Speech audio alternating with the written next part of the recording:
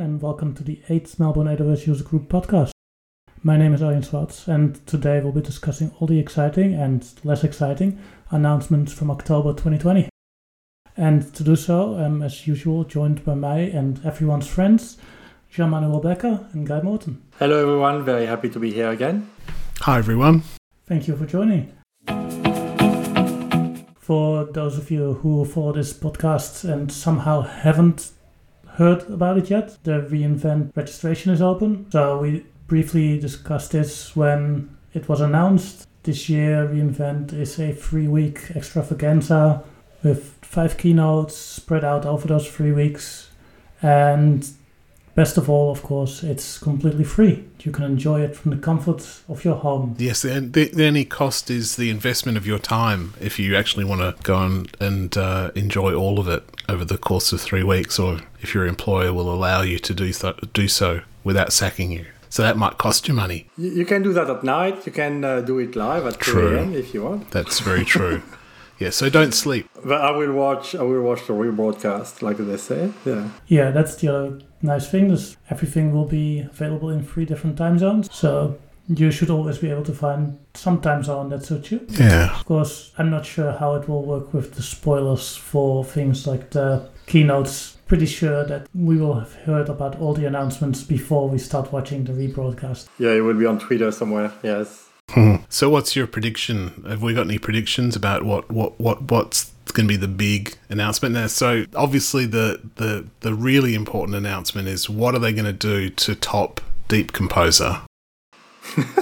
What AI kind of a machine learning device are they going to invent this year that's going to make everyone go, oh my God, that's incredible? I want one, yeah. Yeah. So... Well... It should be obvious. I think it's been spoiled by Ring's announcement of their flying indoor drone camera. Right. Yeah.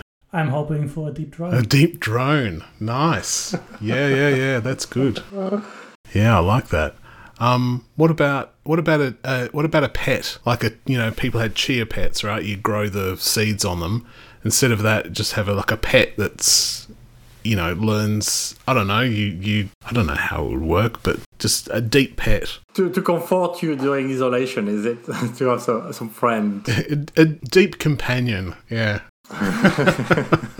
That sounds wrong. It does sound a bit wrong, doesn't it? So, the other thing before we get started is a bit of follow-up. Last month, we were wondering how Lex would deal and Guy's fair shake of the sauce bottle, yeah. Friend of the show and frequent listener Chris actually took a stab at trying to figure out what came out of that, and it wasn't the most accurate I've ever heard.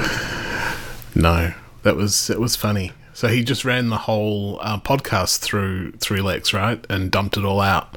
Yep. And it gave us about half an hour of titters, didn't it? Just little amusements. Yeah.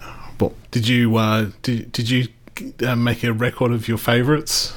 Well, I kind of like actually many of the fair shake of the sauce bottle ones, like a fair shake of the sauce spot.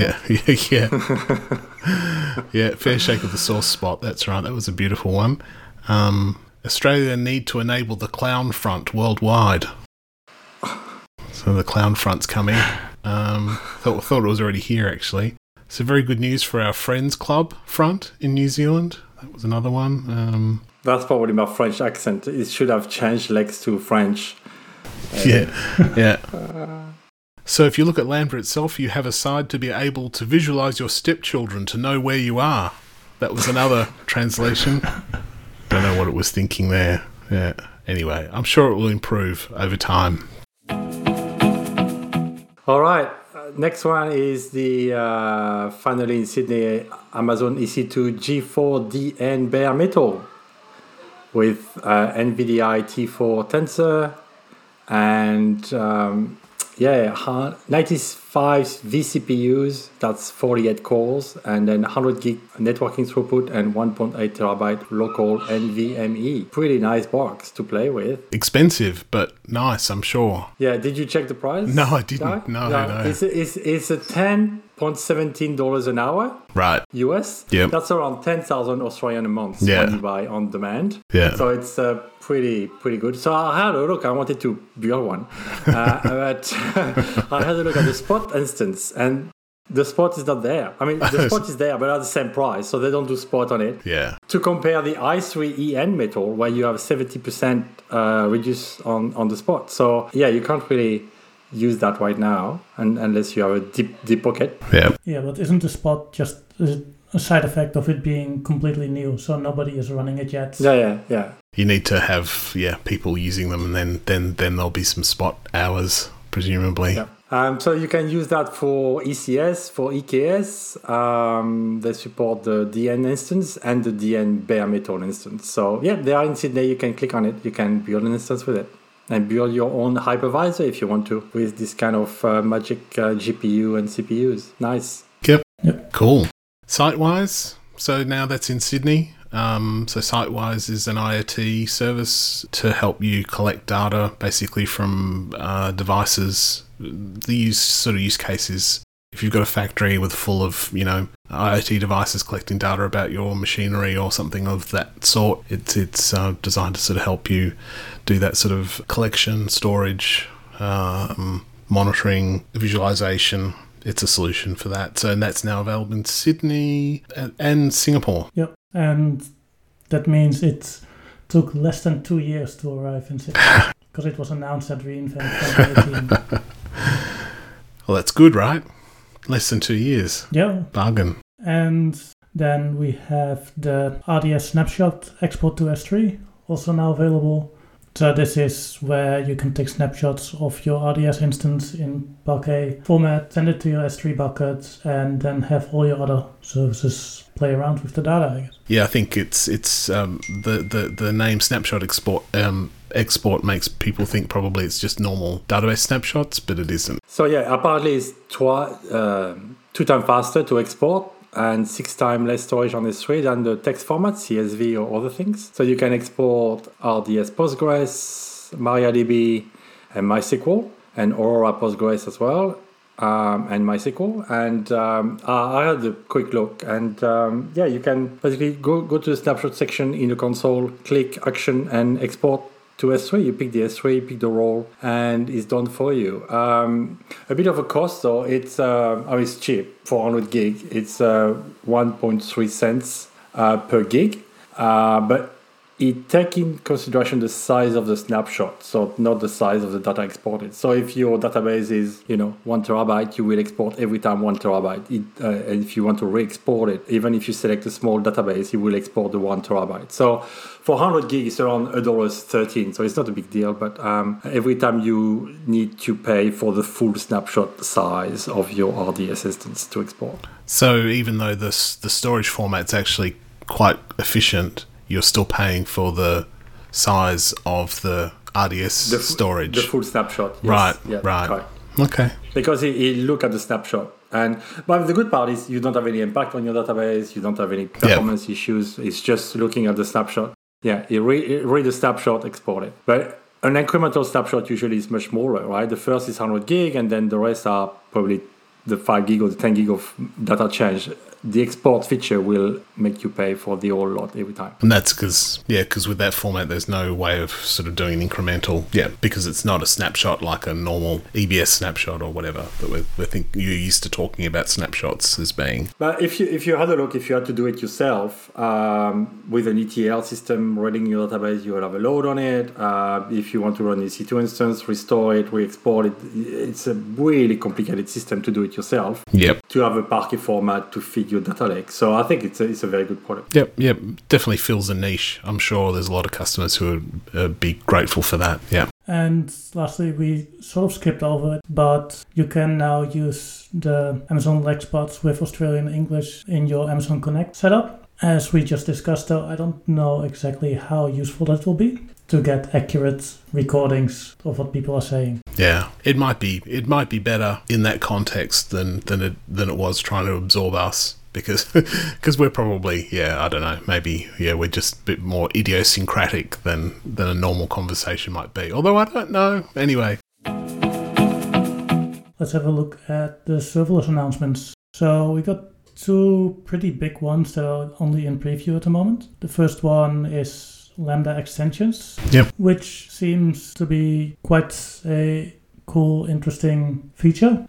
It basically allows you to run a second Lambda function in the time that your other one starts up or shuts down, and it keeps running, doing the thing. It just starts and ends earlier than the other one, so that you can do extra logging or other things you might want to do. Yeah. I'm sure, Guy, that you have your opinions on how this can also completely be abused and... Well, no, I don't have. I haven't really thought of any doomsday scenarios, but I will just note that people who know more about this than I do have basically said don't use it. So there's a couple of use cases for it, as you mentioned, something that you want to have happen before your Lambda function starts up, like pulling secrets from Secrets Manager and putting them in environment variables, log shipping that happens at the end of the life cycle of your Lambda. Those are the kind of use cases that this is kind of was initially, I think, designed to address, and that's why all the integrations that are kind of there right now are all they're all Datadogs and those sorts of things. They're all things that are kind of providing metrics and such about your function, or logging, those sorts of things, or security type stuff. So it is possible for your Lambda and your extension to kind of communicate with one another via disk or local ports, so they can the two threads can kind of converse or share data. But that is probably where things could get ugly as well. So use at your own risk. I think it's probably it may be great, like you may have an awesome use case for it, and I'm sure someone will find awesome things to do with it as well, but it could be misused as well. Yeah, and aside from all the misuse and stuff, it's important to note that it will use the same resources as your main Lambda function. So if you've got a extension that uses a similar amount of memory as your regular Lambda function, you'll have to pump up how much you give your Lambda function. Yeah, your compute and your networking and your memory allocation. And for the pricing, it will add probably maybe 100 milliseconds at the beginning and 100 milliseconds at the end. So you will pay a bit more to run this extension inside your Lambda, because the pricing will appear as one. Yeah, and depending on how much work it's doing at those different times, of course, it could be more than that. Yeah. So it's in preview. I don't know if it is in Sydney or not. Yes, it is. It is. It's in preview in Sydney. Yep. But one of the extension, and that's a link with the next preview, is a CloudWatch Lambda Insight, which is available in your Lambda extension. So Lambda Insight will help as well to have more information about your Lambda, and you have a lot of languages supported: .NET Core 3.1, Amazon Linux, Corrado 11 and 8, Node.js 12 and 10, Python 3.8 and 3.7, and Ruby 2.7 and 2.5, and it is in Sydney as well. Yeah, and that's implemented as a Lambda extension. Yes. Another news for Lambda, you can use Lambda API through AWS Private Link. So we know already that you can have Lambda running inside your VPC, but now you can call your Lambda and your Lambda API from inside the VPC. So everything basically goes to lambda.apsoutheast2.amazon.aws.com for the AP South region. Will go and stay inside your VPC. So even from on-prem now, when you call a Lambda through the HTTP API, all the Lambda information, variable, and all of that will be kept into your direct connect into your private VPC. So a good security improvement to run Lambda in Private Link. Yep, it's everywhere now. Yep, and another $30 a month to run. Yeah.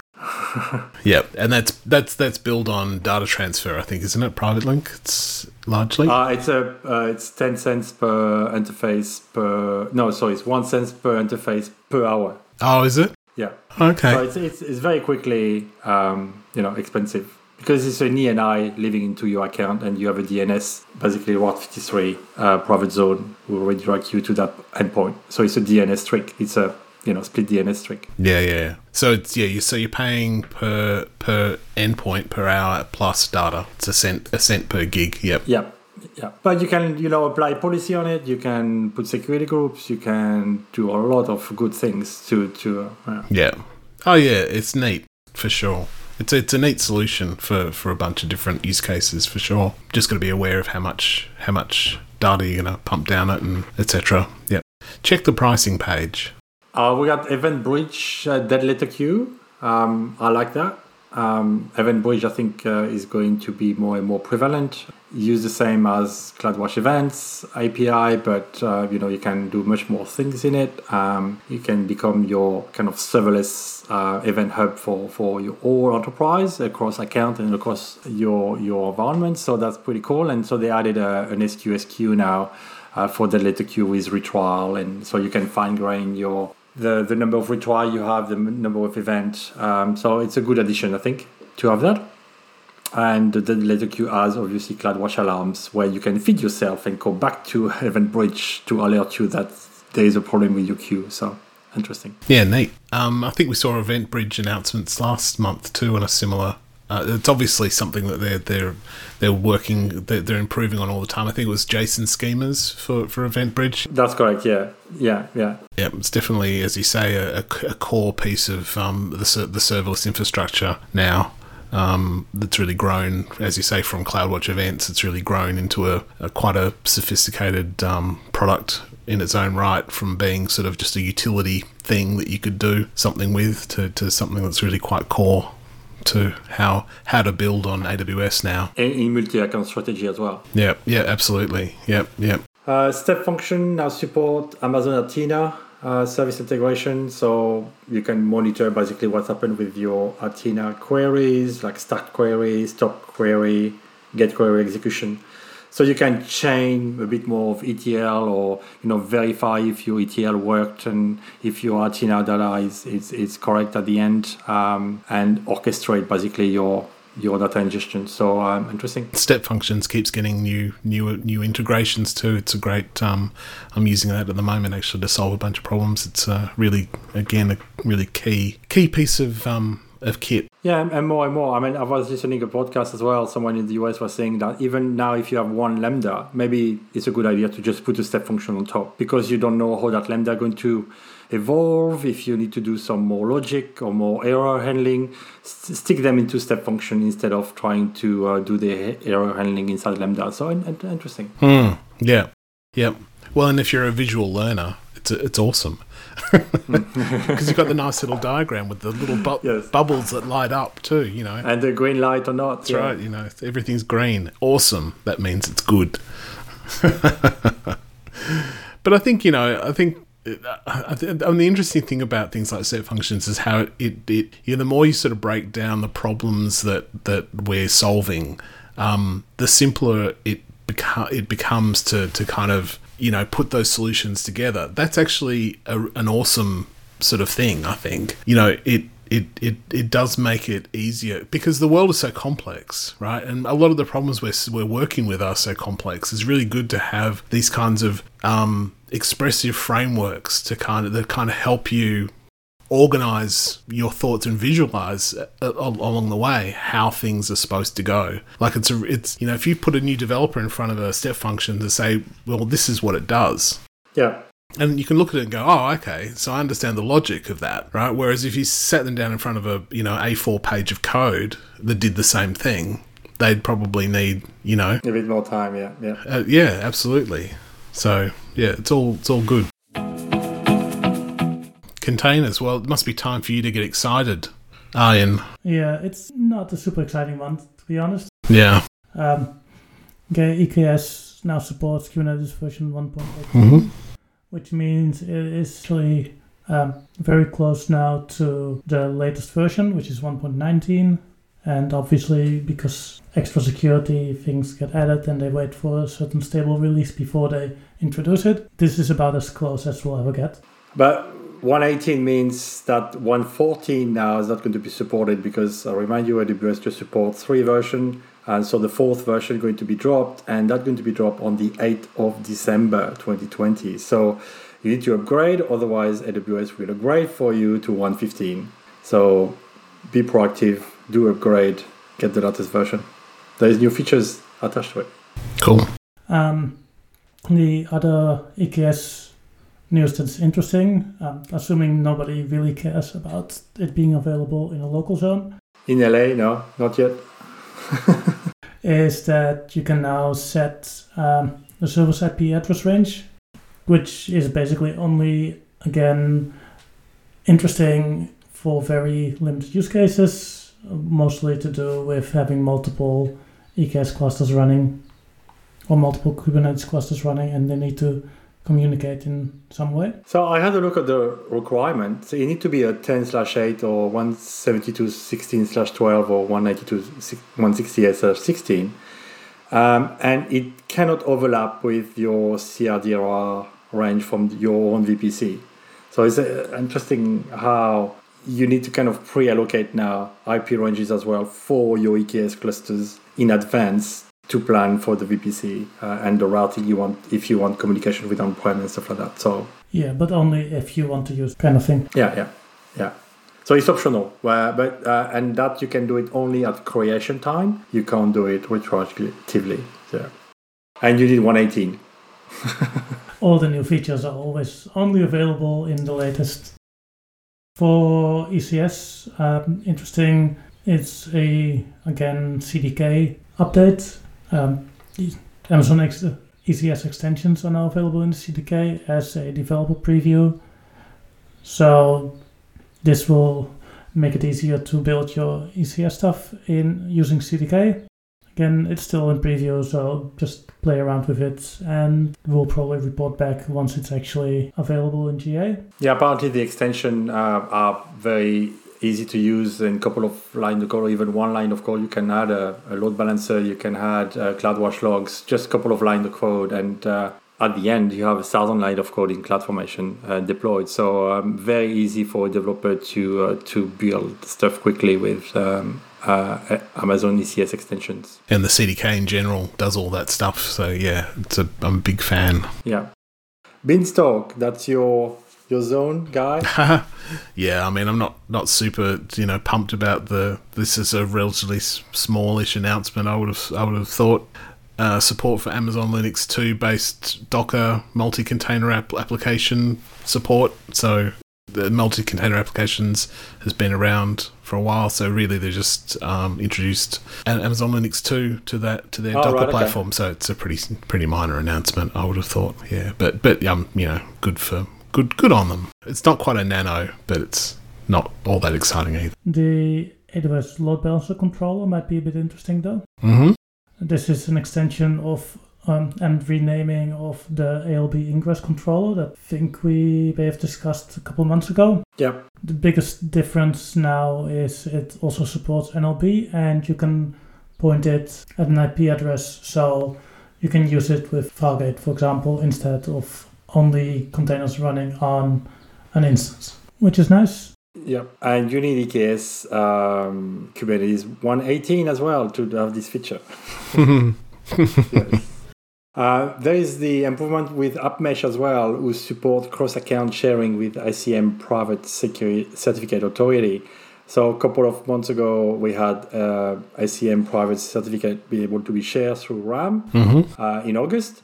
So now AppMesh can consume that PCA across account and then enable TLS between connected devices without you changing your application. So very interesting to be able to leverage AppMesh to do that with your private CA. Shall we have a look at the EC2 and VPC section though? Mm-hmm. Yep. So I think the biggest announcement here is probably the Nitro enclaves. Yep. These were first announced again at reInvent last year, and what they basically do is allow you to take your EC2 instance and then you can split part of that off into a secure section. You do that by using an enclave image, which can just be spun out from a Docker image, so you can easily convert that, and then you allocate resources to it, say 2 CPUs and 4 gigabytes of RAM, and then that can only be used by that secure section. Obviously, this is aimed completely at secure workloads or other things that need to be secure. And the other interesting thing that comes with it is the example use case that AWS built for it, which is a long requested feature, I suspect, of being able to use your ACM certificates directly on an EC2 instance. Yeah, you just have to do it inside the enclave to make it happen. So it's one of those announcements that everyone saw the headline and thought, oh, ACM certificates on EC2, whoop whoop, yay! And then they read the rest of it and went, oh, actually that sounds a bit hard. Yes. So it's available for M5, C5, R5, T3, i3, A1. So it's not really a container. It doesn't have any persistent storage. You can't have operator access into that enclave.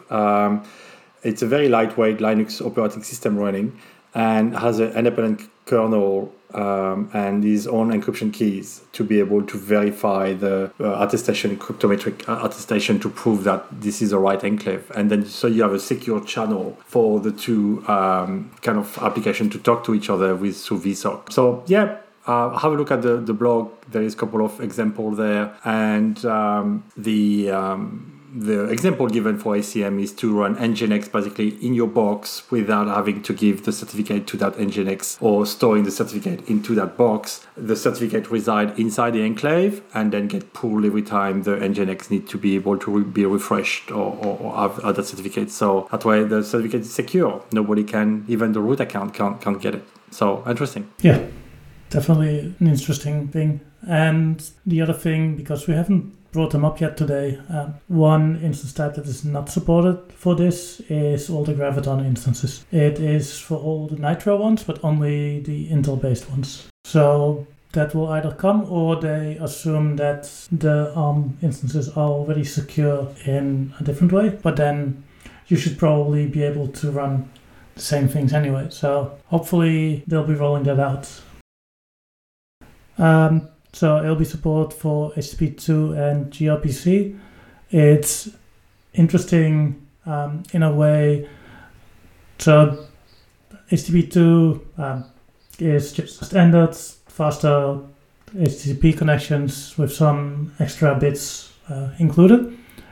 gRPC, on the other hand, is more of a protocol or way of communicating between microservices. So the nice thing with that is the ALB support for it would basically mean that you can use the ALB as a way to direct the communication between your microservices. So it could serve as an example as a completely alternative to something like AppMesh. Okay, yeah. Because instead of having a mesh that talks directly to the other microservices, you can make it go through the ALB and have that directed, so you don't have to deal with the mesh. So you will go in and out of the cluster, the EKS cluster or something, through every time to the ALB, instead of staying through the Envoy proxy between services. Yeah, so it makes it a little bit slower, but for certain cases it might... it also lowers the complexity because it's a lot easier to point things to one place instead of managing a full mesh, yeah. And you can use the ALB features like stickiness, load balancing algorithm, and TLS termination as well. So that's the advantage of using that product. Yeah. Compute Optimizer, enhanced EC2 instance type recommendation with EBS metrics. So that's probably what something was missing into the Compute Optimizer, because it was just looking at compute and memory. Now you can look at what's happening in your EBS, and if your IOPS or if your EBS bandwidth is a bottleneck into your instance, and recommend the right sizing instance to go to a high bandwidth EBS, for example, optimized, or to increase your IOPS. So make your SSD GP2 a bit bigger to have more IOPS on it. So good addition to the recommendation. Yep. Site-to-site VPN supports health notifications. That's also quite nice. It was something that was kind of missing often that you could set up your VPNs, but then you had to build your own monitoring around it to make sure that it was actually up and running all the time. So it's good to see there's some automated notifications. It just goes to the personal health dashboard, but at least it shows you, hey, I'm only on a single tunnel at the moment. Yeah. The Global Accelerator launched port overrides. So Global Accelerator, it's a unicast IP across the world who can forward that traffic to different endpoints and load balancers and stuff. But in the past, you have to have the port matching. So if you were listening on 443, you had to listen on 443 on the other side. Now you can do a port override. So you can make sure that you don't have the port to match. So you can listen on 443 and then send to 8443 or 443 for them port. A couple of rules are you can't have port range to overlap. You can't use duplicated endpoint ports. And the health check, which is interesting, still use the original port. So if you listen on 443, the health check will listen to 443 to make sure that your traffic is ready to be received by your endpoint. And the security group must allow the new port access, obviously, as well. So a bit of improvement, like using almost the Global Accelerator like a load balancer a little bit with a port override forwarding. Let's move on to DevOps now. Yep. So a couple of CloudFormation things. First, we have increased limits on a bunch of quotas, which is good. You can now make ridiculously sized CloudFormation templates. Do you think it's a side effect of the CDK? Because CDK create huge templates, right? And then is it a side effect that they had to upgrade the CloudFormation kind of service to be able to fit the generation of code? So yeah, you can have massive S3 object up to 1 meg for your CloudFormation template, which is massive, and manage up to 500 resources. Yeah, I wouldn't want to put that much into a single template. But if you did with the CDK, you don't see it. I think you'd still notice. You'd have to work reasonably hard to make a 1 meg CloudFormation template out of CDK as well, I think. But you have now 200 parameters. That's a lot of parameters. And before you had 60 and 200 mapping as well, and then 200 output. Look, I think it's good. I mean, as Arjen says, I mean, you don't want to make anything that big. It makes if you're really defining that many resources in a CloudFormation template, there probably is an opportunity to step back and break it up a bit. But it's easy to say that, but I'm sure that there's somebody out there who's got a genuine use case where it actually doesn't make any sense to break it up, and they really need those sorts of resource limits. Look, it's all more capability. It's like all the things they do with Lambda, right? They make it be able to do a lot more than perhaps it did at the outset, and sure, some people will abuse it and do stupid things because they can, but I guess that's all part of the fun.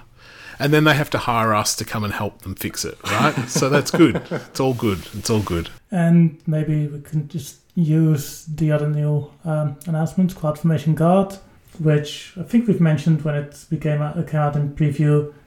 It's now GA, but it's basically a tool you can run to see if your templates are compliant to the rules you define. Yeah, so that's things like encryption enabled on buckets and things like that. Yeah, it would be nice if you could also say you can't have templates with more than this many resources. Well, you probably do that in CodeBuild, right? So if you put that in your pipeline with CodeBuild, it can do all the verification for you and reject your build, right? If the template is too big. Sure, yeah. Yeah. Just truncate it. That's a punishment.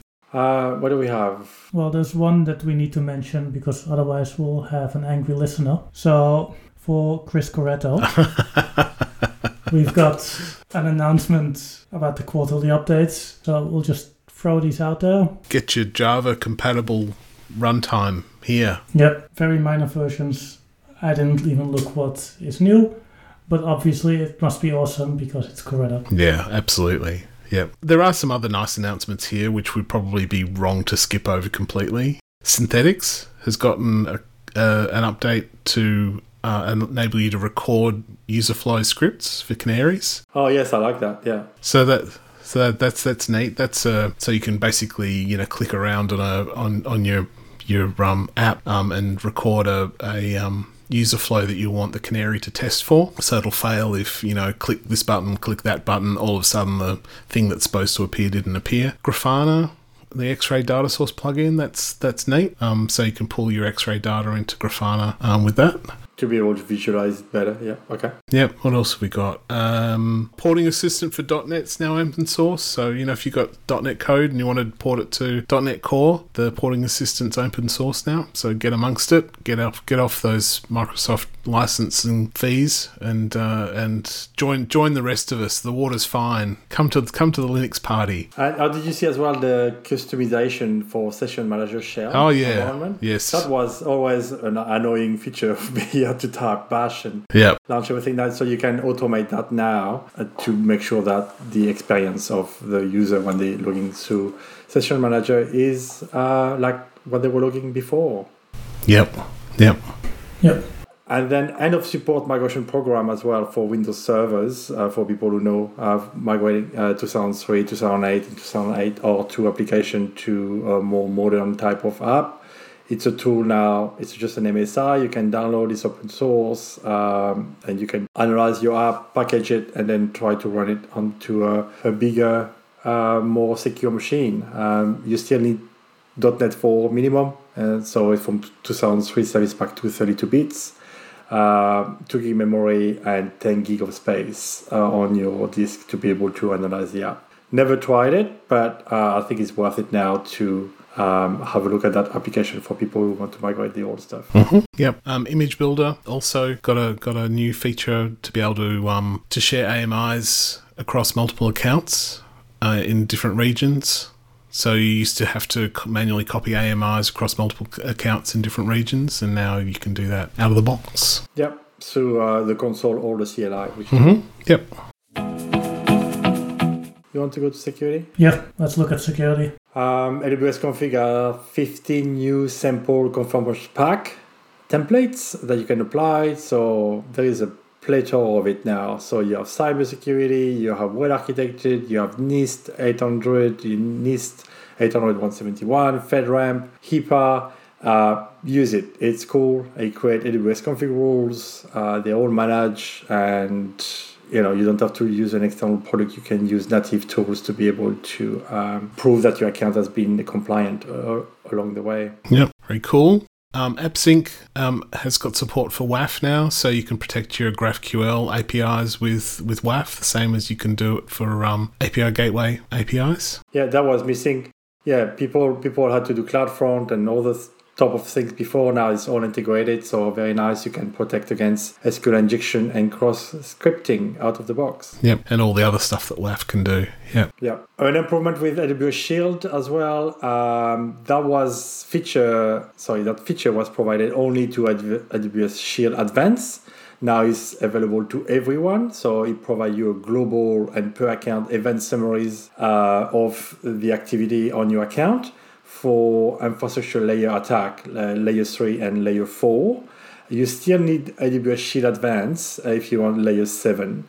And I'll remind you the product is a paid product, where AWS Shield is a free product. So it gives you that global view across your account of where the DDoS attack could happen to you. Yeah, you also need Shield Advanced still for a more granular view or to get the details of things. Yeah. S3 object ownership. Yeah, that's a pretty big one. Yeah, that was such a pain. So S3 objects, if they're written to your to a bucket that you own, but they're written by a different account, that account could own the object. So this lets you set a feature that you can basically automatically assume the ownership of any objects that are put in a bucket that's in your account. So that will solve some gnarly problems for people that can otherwise arise. Yeah, we had to put bucket policy in the past to enforce that automatically and reject if it was not giving the ownership. But now it can be done by default. Yeah. Elasticsearch using SAML. That's a big one, I think. Elasticsearch always has been kind of vulnerable type of product. First running in public with no authentication, and then running in private VPCs now, and now you can have SAML, so you can have all the plethora of identity provider to give you access to Elasticsearch and Kibana with Okta, Ping, OneLogin, Active Directory, ADFS, and a lot to secure your Elasticsearch service. Yeah. Did you notice one SSO service that is not mentioned on there? But it support OneLogin and Ping. It supports services that you can now hook into your AWS SSO, but apparently it doesn't look like it completely supports it out of the box. Yeah. I'm not sure why. I suspect you can still set it up, but they didn't mention it for some reason. Yep. Interesting. Data storage and processing. So obviously the big news here is that after talking about it for half a year, RDS now has the Graviton 2 instances support officially out. Yep, in Sydney. Yep, including in Sydney. If you run a modern version of MySQL, Postgres, or MariaDB, please investigate switching, because it can save you a lot of money and basically comes with no downsides because it's a managed service. And they say up to 52% better price performance. So, for free. Why wouldn't you want that?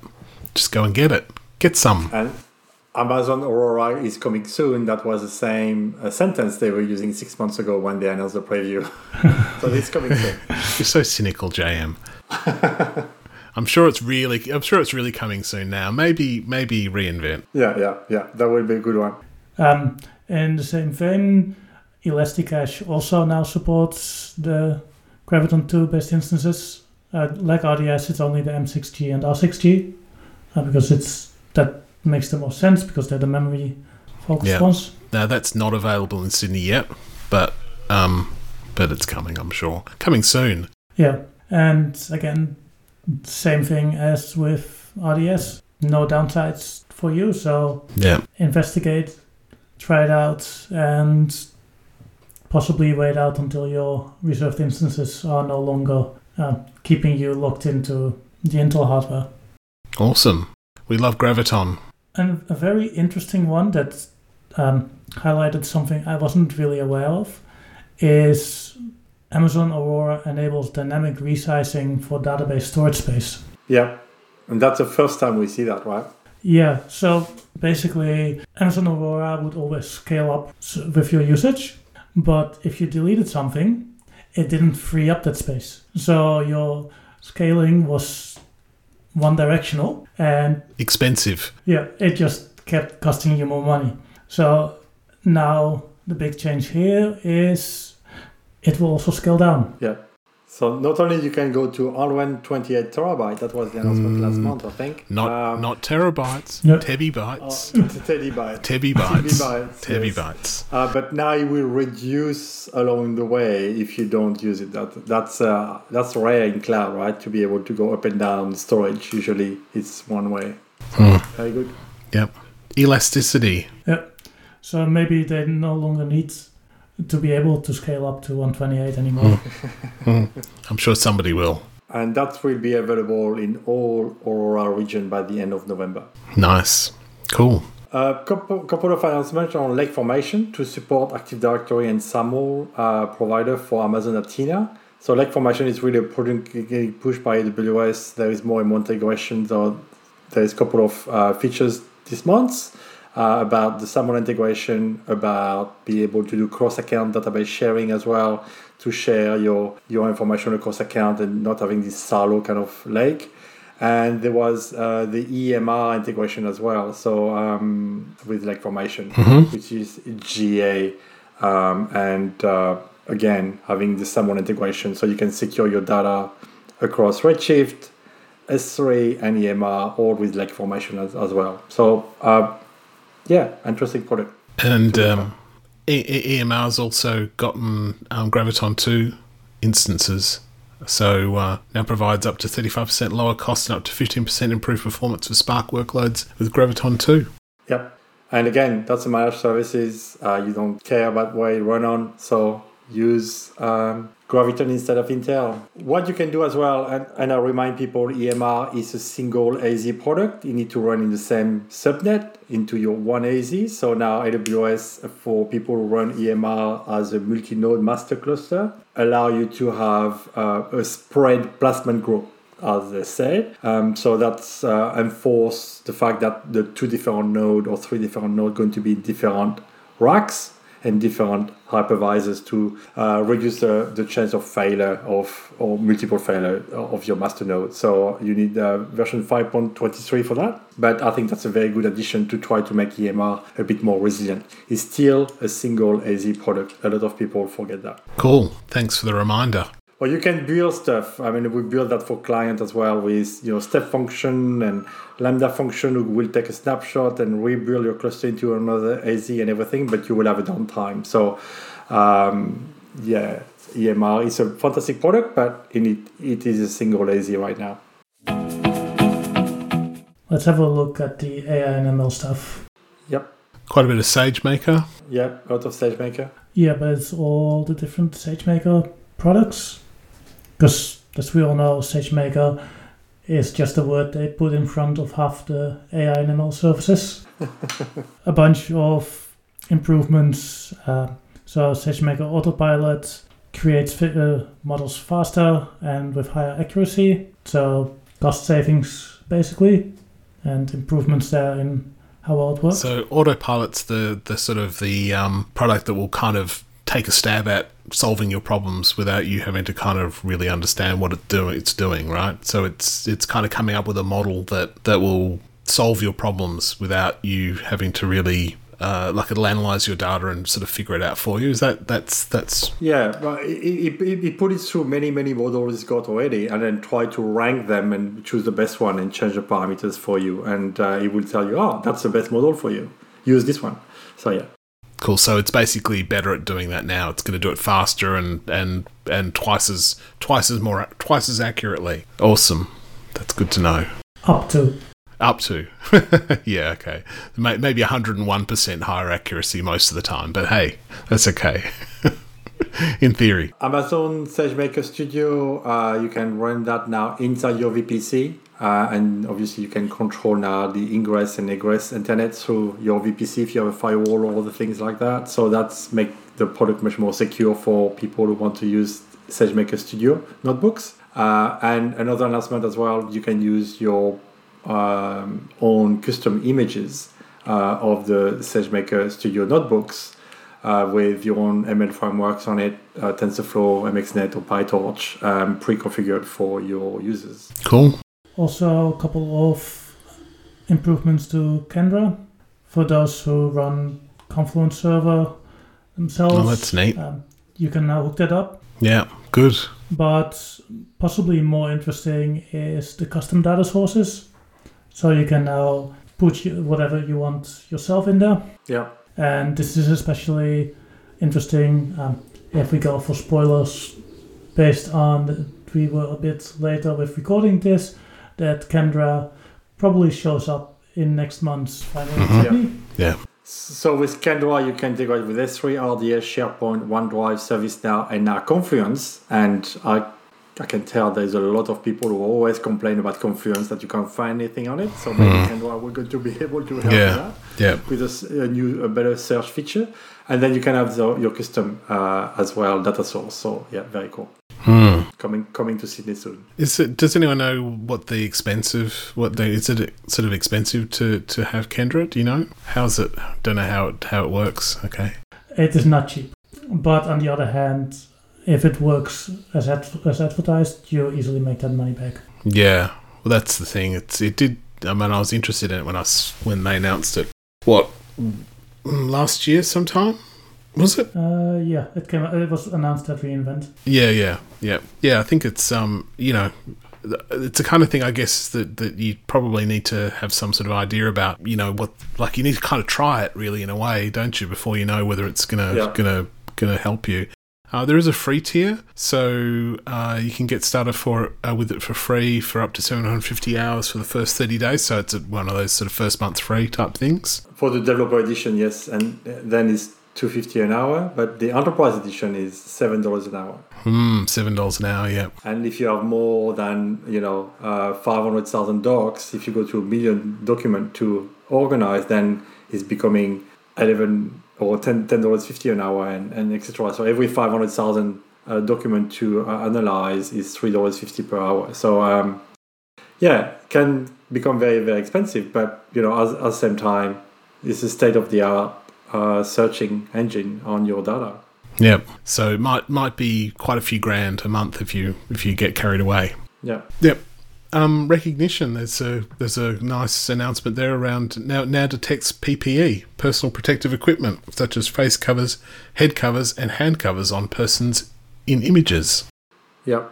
So it's no surprise that they probably put that feature in. They've been busily beavering away on making that feature available, because I guess there's two cases for that, isn't there? One, put your damn mask on.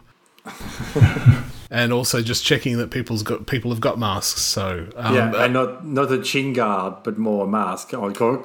That's right. Or one of those people who has their nose hanging out. Yes.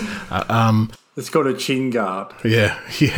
But it's one of those things where you sort of obviously recognition's amazing at facial recognition in general is amazing at how accurate it is at picking picking the same face over and over again and so forth. But you do sort of think with this, the pandemic and everyone having to wear masks, how sad all the people who have been loving having all this stuff, recognition stuff working, how sad they must be, because all of a sudden all their facial recognition must have stopped working. I wonder if there's any sort of algorithmic analysis that can be done that can match the same person wearing a mask twice. So if you come in today, JM, with your mask on, and tomorrow with your mask on, can it possibly tell that it's still you? Like if you wear a different mask or different coloured mask, or so there is a note in the documentation that I went to read, and they say that Amazon Recognition PPE detection does not perform facial recognition or facial comparison. Right.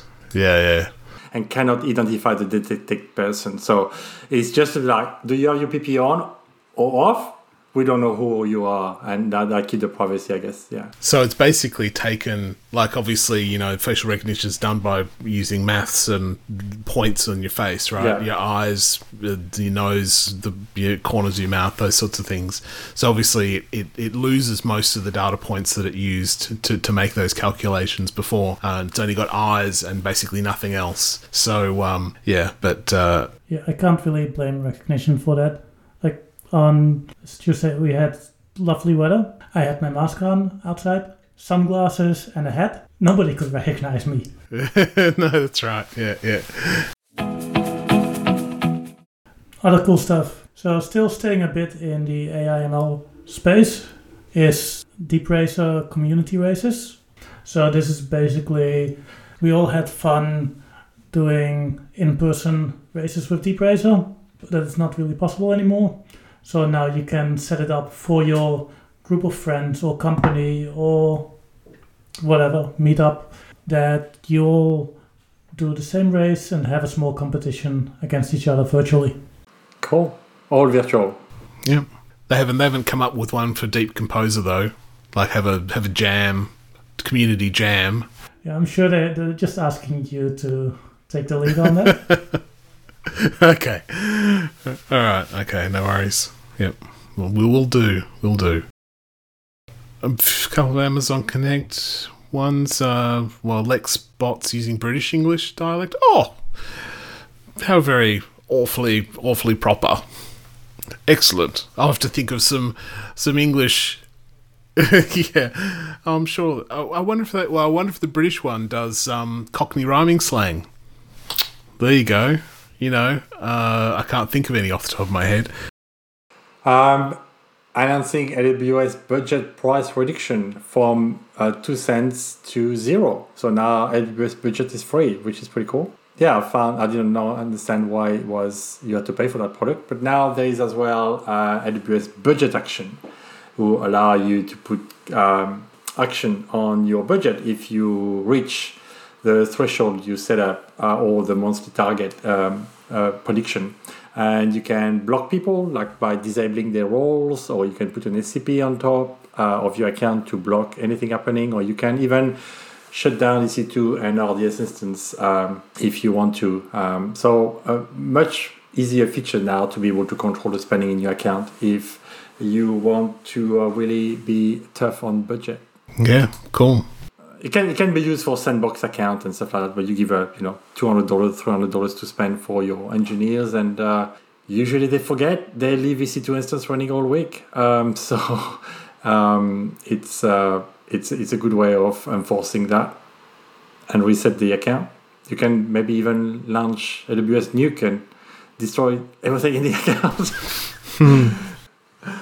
Yeah, must be fun. One that I found interesting as well, it's the servers that we still, I'll again put out a reminder to people, if you have an Outpost in your garage and want us to play with it, please let us know.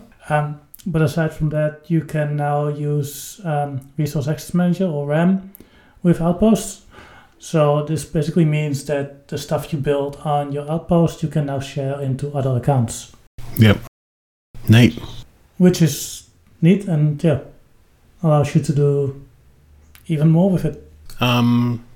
CloudFront Origin Shield. That's kind of neat. So CloudFront obviously is a CDN, so it uses the edge locations of the AWS network to cache your content. So the Origin Shield is like another cache back from the edge locations. That's a shared cache between different regions that sits between the edge locations and your origins, basically. So it's another caching layer, effectively, which is neat. Yeah. And we have as well SNS first in, first out. First time SNS can do that. We used to be able to use SQS to do that, but now you can use SNS to make sure that the messages come in and out in order. A bit more cost though to compare the traditional service. This one is 39 cents per million, where the first one SNS has a free tier, and then 2 cents per gigabyte of the payload. But can be very useful for bank transaction logging, stock ticker, flight trackers, news broadcasting and stuff like that, to be able to receive that through and send that to SNS. Yep, and with SNS you can now also set the origin number for SMS messages. Oh yeah, that's pretty cool. That's neat, because when you receive a text to someone, you are very suspicious now. Who sent me that? And now you can register certain numbers belonging to your company, and then the message will be received from the same number. So create some type of confidence and trusted experience for the consumer when they receive an SMS from you. Presumably you have to prove that number belongs to you before you can use it. I can't just put your mobile number on my outgoing SMS messages. No, hopefully not. Yeah. I might try that. And then SES as well, newer option on that, going to provide a list of unsubscribed headers and organize automatically the subscription management capabilities for your email. So you will have unsubscribed links added automatically, and then at the same time you will monitor that list and then update that list, and you can add your own unsubscribe to that list as well. So making SES much more usable for unsubscribe with following the law in Australia. Yeah, I know we've had huge amounts of problems with the customers, having, misusing, probably not misusing, not intentionally misusing, but I think the ability to have those unsubscribe links automatically attached, I think will remove some sort of administrative overhead that maybe not every customer is sophisticated enough to be able to put in for themselves. I think it's anything that kind of protects what's left of email's reputation as a viable medium for communicating between humans is a good thing. Because It's still an important service. I must admit, 10, 15 years ago, I would have predicted that email would be dead by now, that everyone would have gotten so sick of it, they would have insisted that it stop. But it's still here. And so anything that kind of, I guess, improves the quality of the email that's in your inbox is a worthy thing. Yeah. No, that's good. All right, are we going to swing on to the nano candidates now, Arjen? I think so, unless one of you has anything else. No, I think it's been a long month of not that interesting announcement, to be honest. So I'm really waiting for reInvent now. There's some good things in there, but yeah, they're kind of they're not flashy. They're kind of they're very workmanlike, the big announcements for this month. I think they're not sizzle. They're all steak. Anyway, the nano candidates.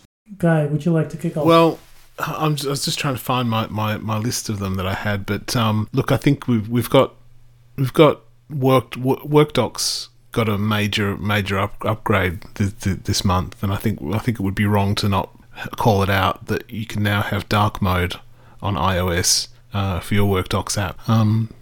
I think you made the joke, Arjen, that the two customers that are using that will be very glad.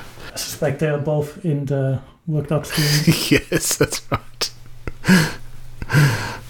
But yeah, considering dark mode was announced June last year, so for iOS itself, and then came out in September, it's taken a bit of time to put another CSS file on there. Yeah. I'm sure there was more work to it, but it always seems like, why does that take so long? Yeah. What was your favourite, Arjen? I think you had a favourite. So I was thinking I might just make our friend Chris unhappy and go for the Corretto announcement. Minor quarterly updates to an open source package don't really need announcements. It should just happen. Yeah, you should be able to assume that, shouldn't you? JM, did you have one that you'd kind of... Yeah, I love your Word doc with iOS, obviously as well. But the other one I found, so small. It's the OpsWorks configuration management to now support the new version of Chef Automate. So you can use 12.17.33 now in OpsWorks. Not really a major feature in an enhancement, really, just a tiny update. And it's OpsWorks. Yes, exactly. Anyway, so yeah, there was a few of those sorts of announcements, I think, which all kind of rate a special mention. There was an upgrade to Amazon MQ that went from 5.15.13. It went from 5.15.12 to 5.15.13. So that was pretty big. And I think the other one which you called out before, JM, but you made it sound a lot more interesting, was the AWS Budget's price reduction, where you can save 2 cents. And that struck me as pretty awesome as well. So reducing the price for budget days from 2 cents to free. It's per day, so I know. But still, 2 cents a day is still not very much. 60 cents a month you can save. Yeah, it's pretty nano in the scheme of things. Yeah. But price reduction is always good, so we love it. You'll have it. 60 cents in your pocket's better than in Jeff's pocket. Yeah. I almost feel like they just got rid of the costs because managing the money was more expensive than what they got from it. Yeah, that's right. Yeah, putting it on the bill, calculating it was chewing up more CPU power than they were earning from it. Yeah. And with that, we've come to the end of the show. Just a quick reminder, if you have any comments or questions, you can always contact us in the user group Slack team, to which you can subscribe at melp.awsug.org.au/Slack. I know that rolls off the tongue. Don't worry, there's a link in the show notes. Or you can find us on Twitter as @AWSMelp. And of course, I want to do a usual shout out to the user group's wonderful sponsors for all of 2020. Our gold sponsor Enabler, as well as our silver sponsors AC3, CMD Solutions, and Do It International. I also want to thank all of you for listening. And of course, JM and Guy, thank you very much for joining me again. Always happy to be here, Arjen. Thank you very much. Thank you, Arjen, as always, for having us on your show.